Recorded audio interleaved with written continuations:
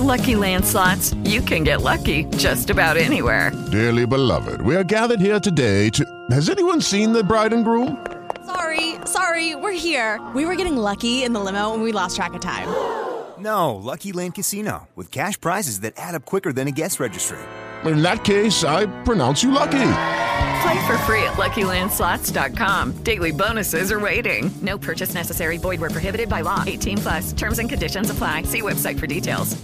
This is the Pro Audio Suite podcast. Quickbytes. Welcome to another Pro Audio Suite Quickbyte. Thanks to Rode Microphones and Harlan Hogan's VoiceOver Essentials, the home of the Portabooth Pro. How are you, chaps? How are we surviving in isolation? Sorry? To me, this is like normal life, except I don't have to go to somebody's studio for a change. Yeah.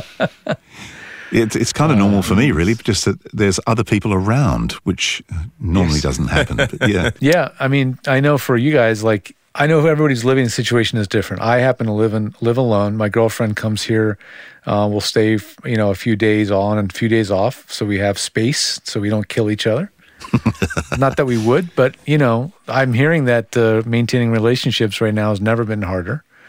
And for people that don't have that luxury, it's certainly very difficult. But for me, I have space when I need it, and so does she. And I sit here and plow through support calls all day. And so it's not all that different. It's just a different intensity of work and focus. Yeah. But I really do miss getting out with friends, mountain biking, and being social. It's if you're an extrovert, this is a huge drag right now.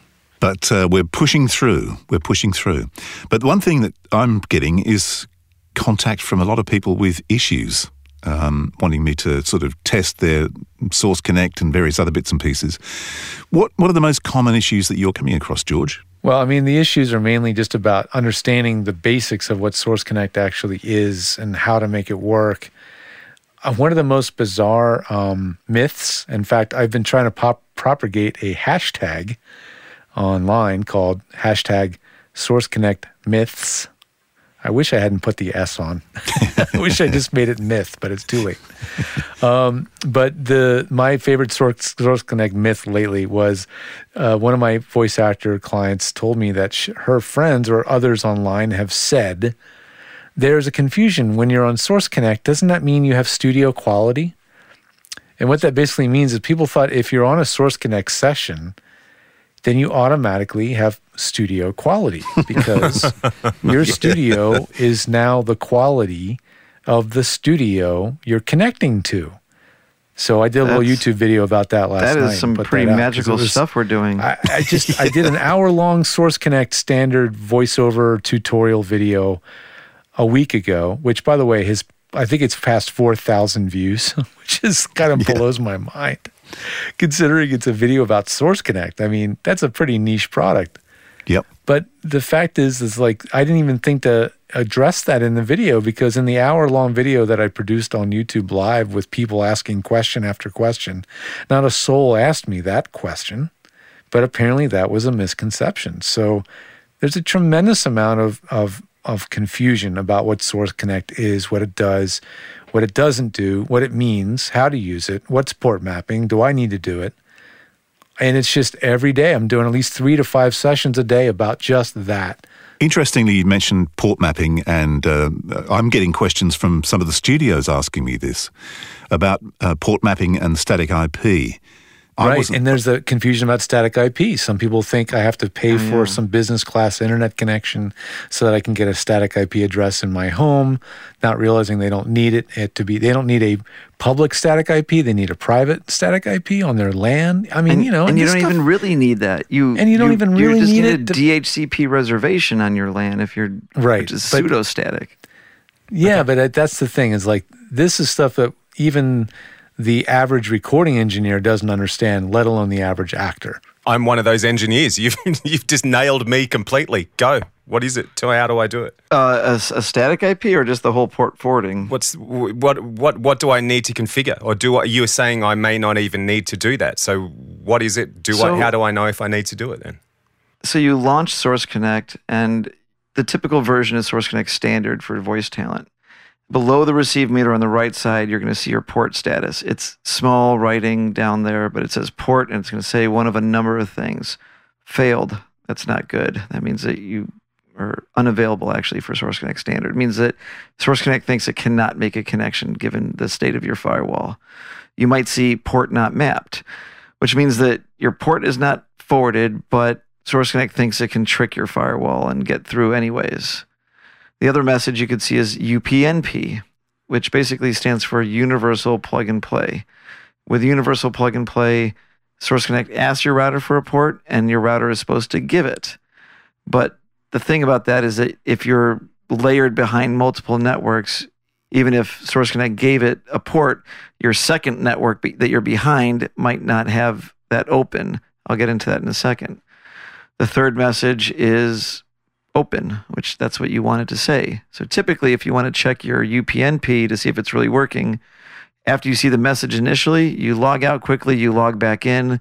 The router will probably have left that port open for the moment. So the next time you log in, it says open. If it doesn't say open, you're probably behind a layered network, meaning that what happens there is someone gets an internet service provider. They have their internet coming in from DSL or cable or whatever. And then they go to the store and buy another router and put it in front of it. I call this the turducken of networks. So they're just like layering networks inside of networks. And you're just burying. It's like a bunker. You're really buried down. Unless there's a specific reason to do this, you don't really want to do it. And the really frustrating thing is that all these meshed Wi-Fi network things are becoming really popular. And often they inherently basically throw another network layer on your network. So it means you have to dig your way out of there. So that's not fun. And I probably confused you. No. Am I better with... So my question that comes from that then is, rather than connecting my computer to a Wi-Fi network, am I better off having a direct connection to the modem or the router? Hell yes. And the only time I'm not sure if this is entirely the perfect answer is Ethernet direct to the router. Totally. That's the best way to go. Sometimes people can't get to their router and then they buy these power line things, which generally seem to work, but I've also seen them not work. Maybe your power in your house is so noisy that the power line can't work well. But what the power line does is essentially it does FM modulation on your power and puts your internet signal literally on the power cables throughout your house. So you plug a box into the outlet next to your router and you plug an Ethernet cable from your router into this little box that's plugged in, and now the box is shooting pseudo Ethernet into your entire house, all over the power lines of your house. So you grab the receiver box, you go all the way up to your second floor, plug it in, and plug the Ethernet going out and into your computer, and supposedly you're wired to your router at that point, except you're flying over a bunch of 60-cycle power. George, are you familiar with these systems? Do you know what I'm talking about? I've been using or recommending them for probably 10 years. What's your success rate? Because I've seen some don't work and some work great, basically. Cable companies were using them 20 years ago sometimes because really? Some of the equipment required a network connection to function correctly. And so they were distributing these with cable, like dish satellite tuners and stuff, weird stuff like that. Anyway, yeah. So what you said is basically true. Like, I've been telling people the same stuff probably 2 or 3 times a day. That is, these things can be a real godsend, or they can just not really give you a better situation than you would normally have with Wi-Fi. In my case, in my home, with the ones that I had, it made a much slower LAN connection than my Wi-Fi connection. So because I live in an area with no other Wi-Fi networks to speak of, I'm in a rural location, I'm the only one in my house, I know what my quality of service is on my computer. So I can pull off doing YouTube lives and tutorials and videos and source connects and Zooms and all the stuff I do on the internet all day long and be on Wi-Fi without a single problem, like I am right now. But for somebody else, that can't be guaranteed. There's no way we can guarantee for that for somebody else. So even a slower power line Ethernet adapter connection can be better than a faster Wi-Fi connection if it gives you more consistency of connection. if your connection stays rock solid as a result, that's what we care about. We want that consistency. That's the most important. Even if it's 10 megasecond or slower, it doesn't matter it just matters that it's consistent. So I'll recommend them in most cases. I'll tell people try it and see how it works for them. And if it works, then go with it. But your mileage may vary with this technology. And George is right. It's about consistency. It's not about speed. I like put this into your Source Connect myths. Like, how much speed do I need for Source Connect? It's like, you don't need speed, you need consistency. And like Source Connect, if it had a perfect 300 kilobits per second, you'd be fine.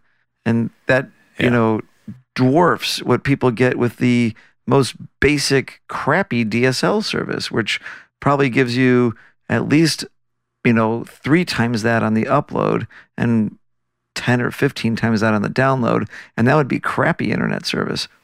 Yeah.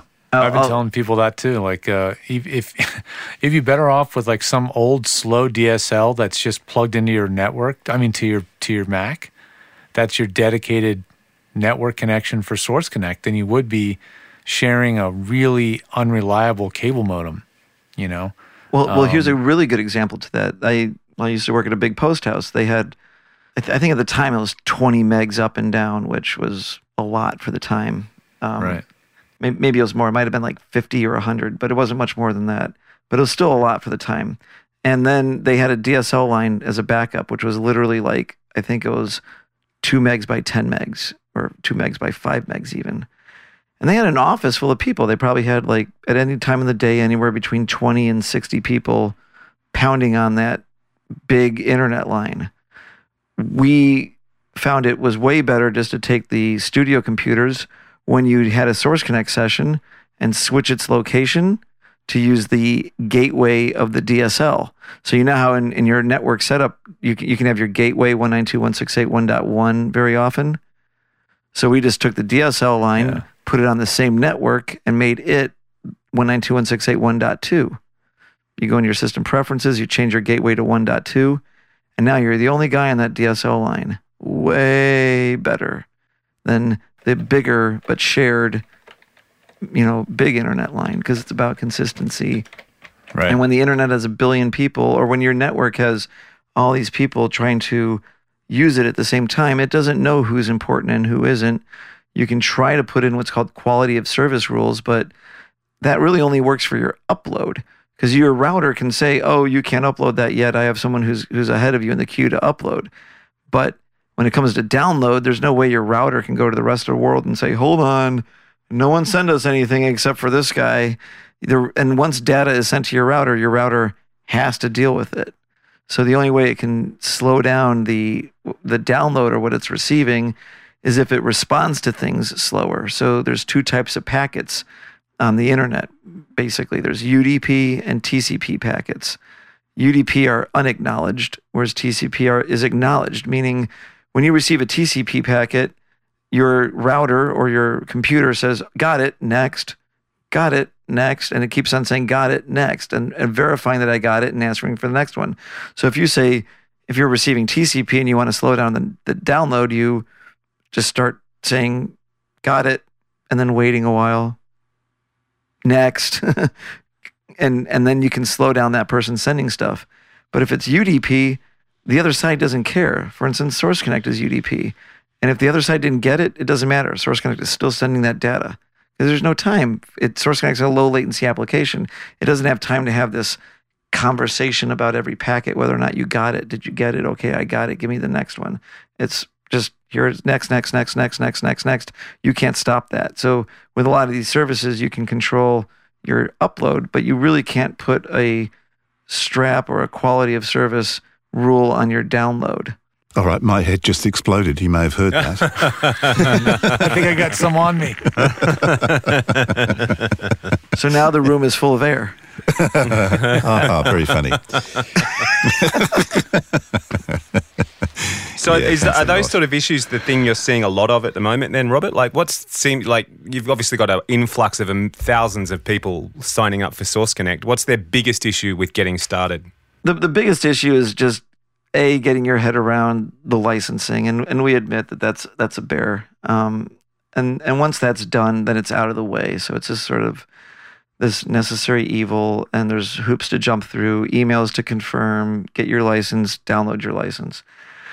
Once that's done, it's figuring out your network. And some people have it easy.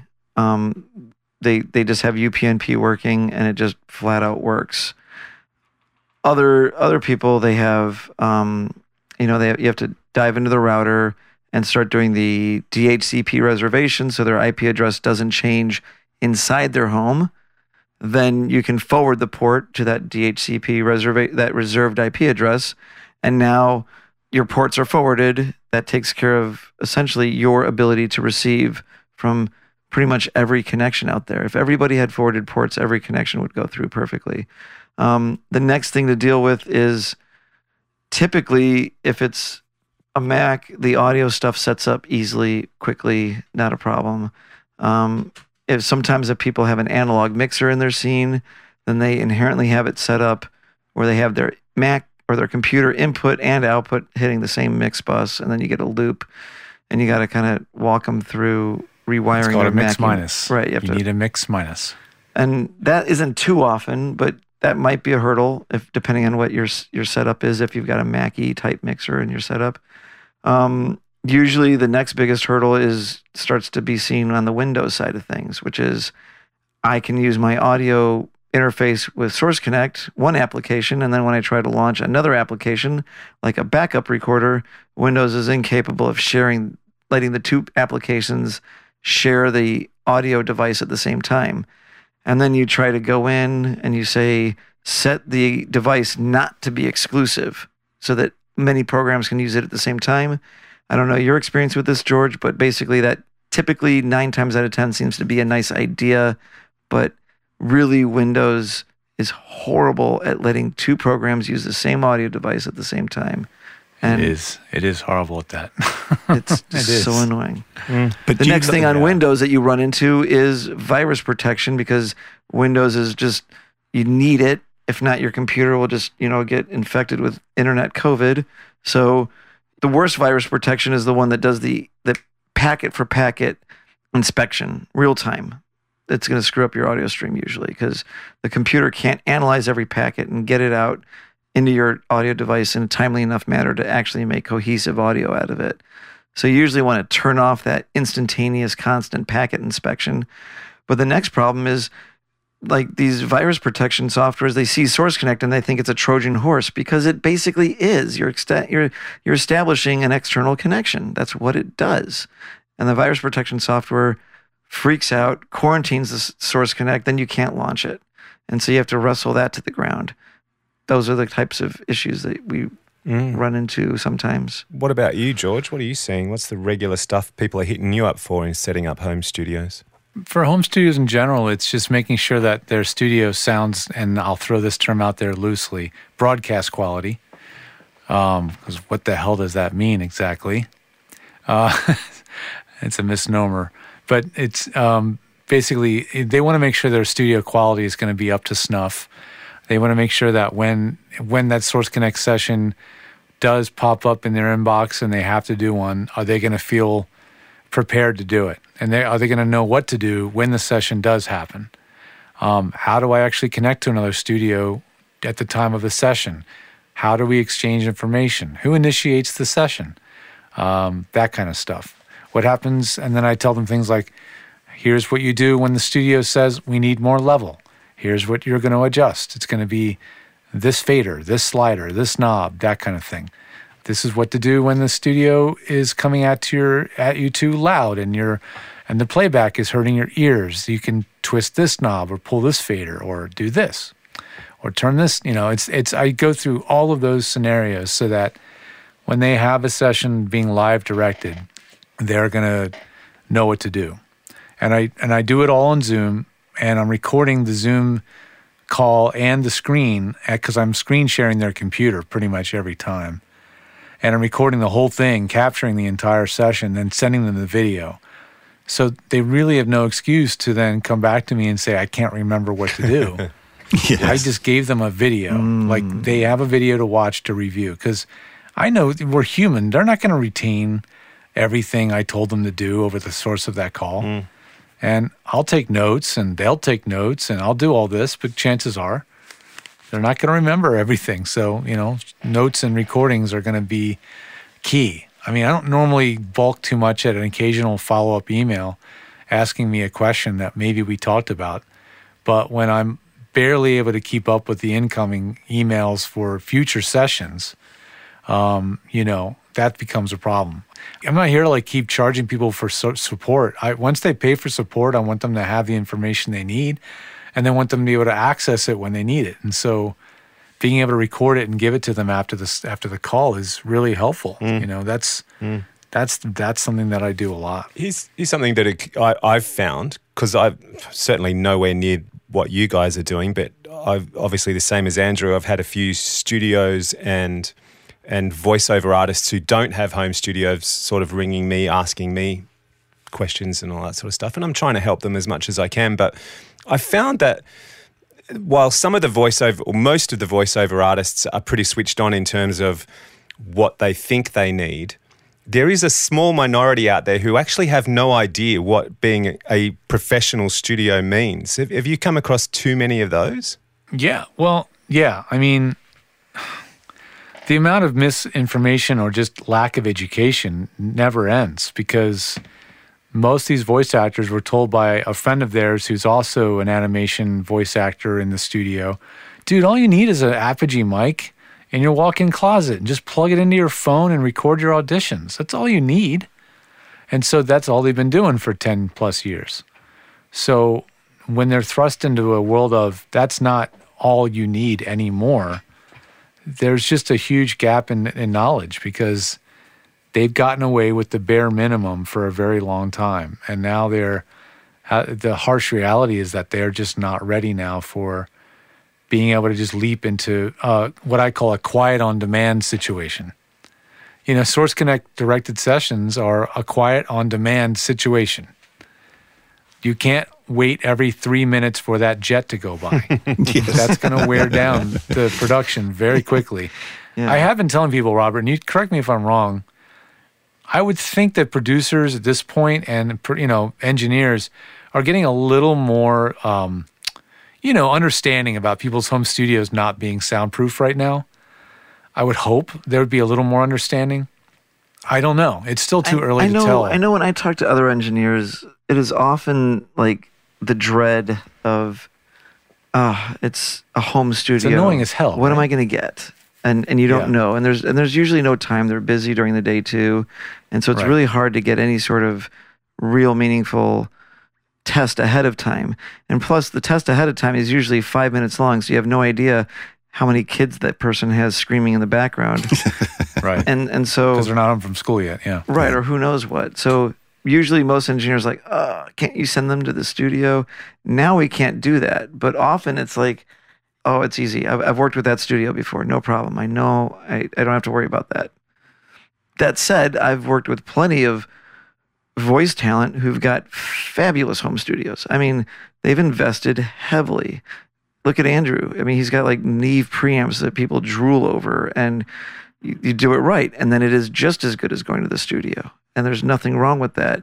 But the problem is you just don't know until you know. And then after you know, then that studio, that voice talent studio, goes in the list of, yeah, no problem. Yeah. Trusted talent. Yeah. Right. What we should do is probably have a proper discussion on dealing with crap audio and tips and tricks and a few other bits and pieces in our next episode. What do you reckon? Sounds like a good idea. I reckon that sounds like a good idea. Beautiful. Happy recording, chaps. This show was mixed by Voodoo Radio Imaging. Edit by Andrew Peters. Using Rode microphones and Source Connect Now. Tech support from George the Tech Whittam. And supported by Harlan Hogan's VoiceOverEssentials.com. The home of the Porta Booth Pro.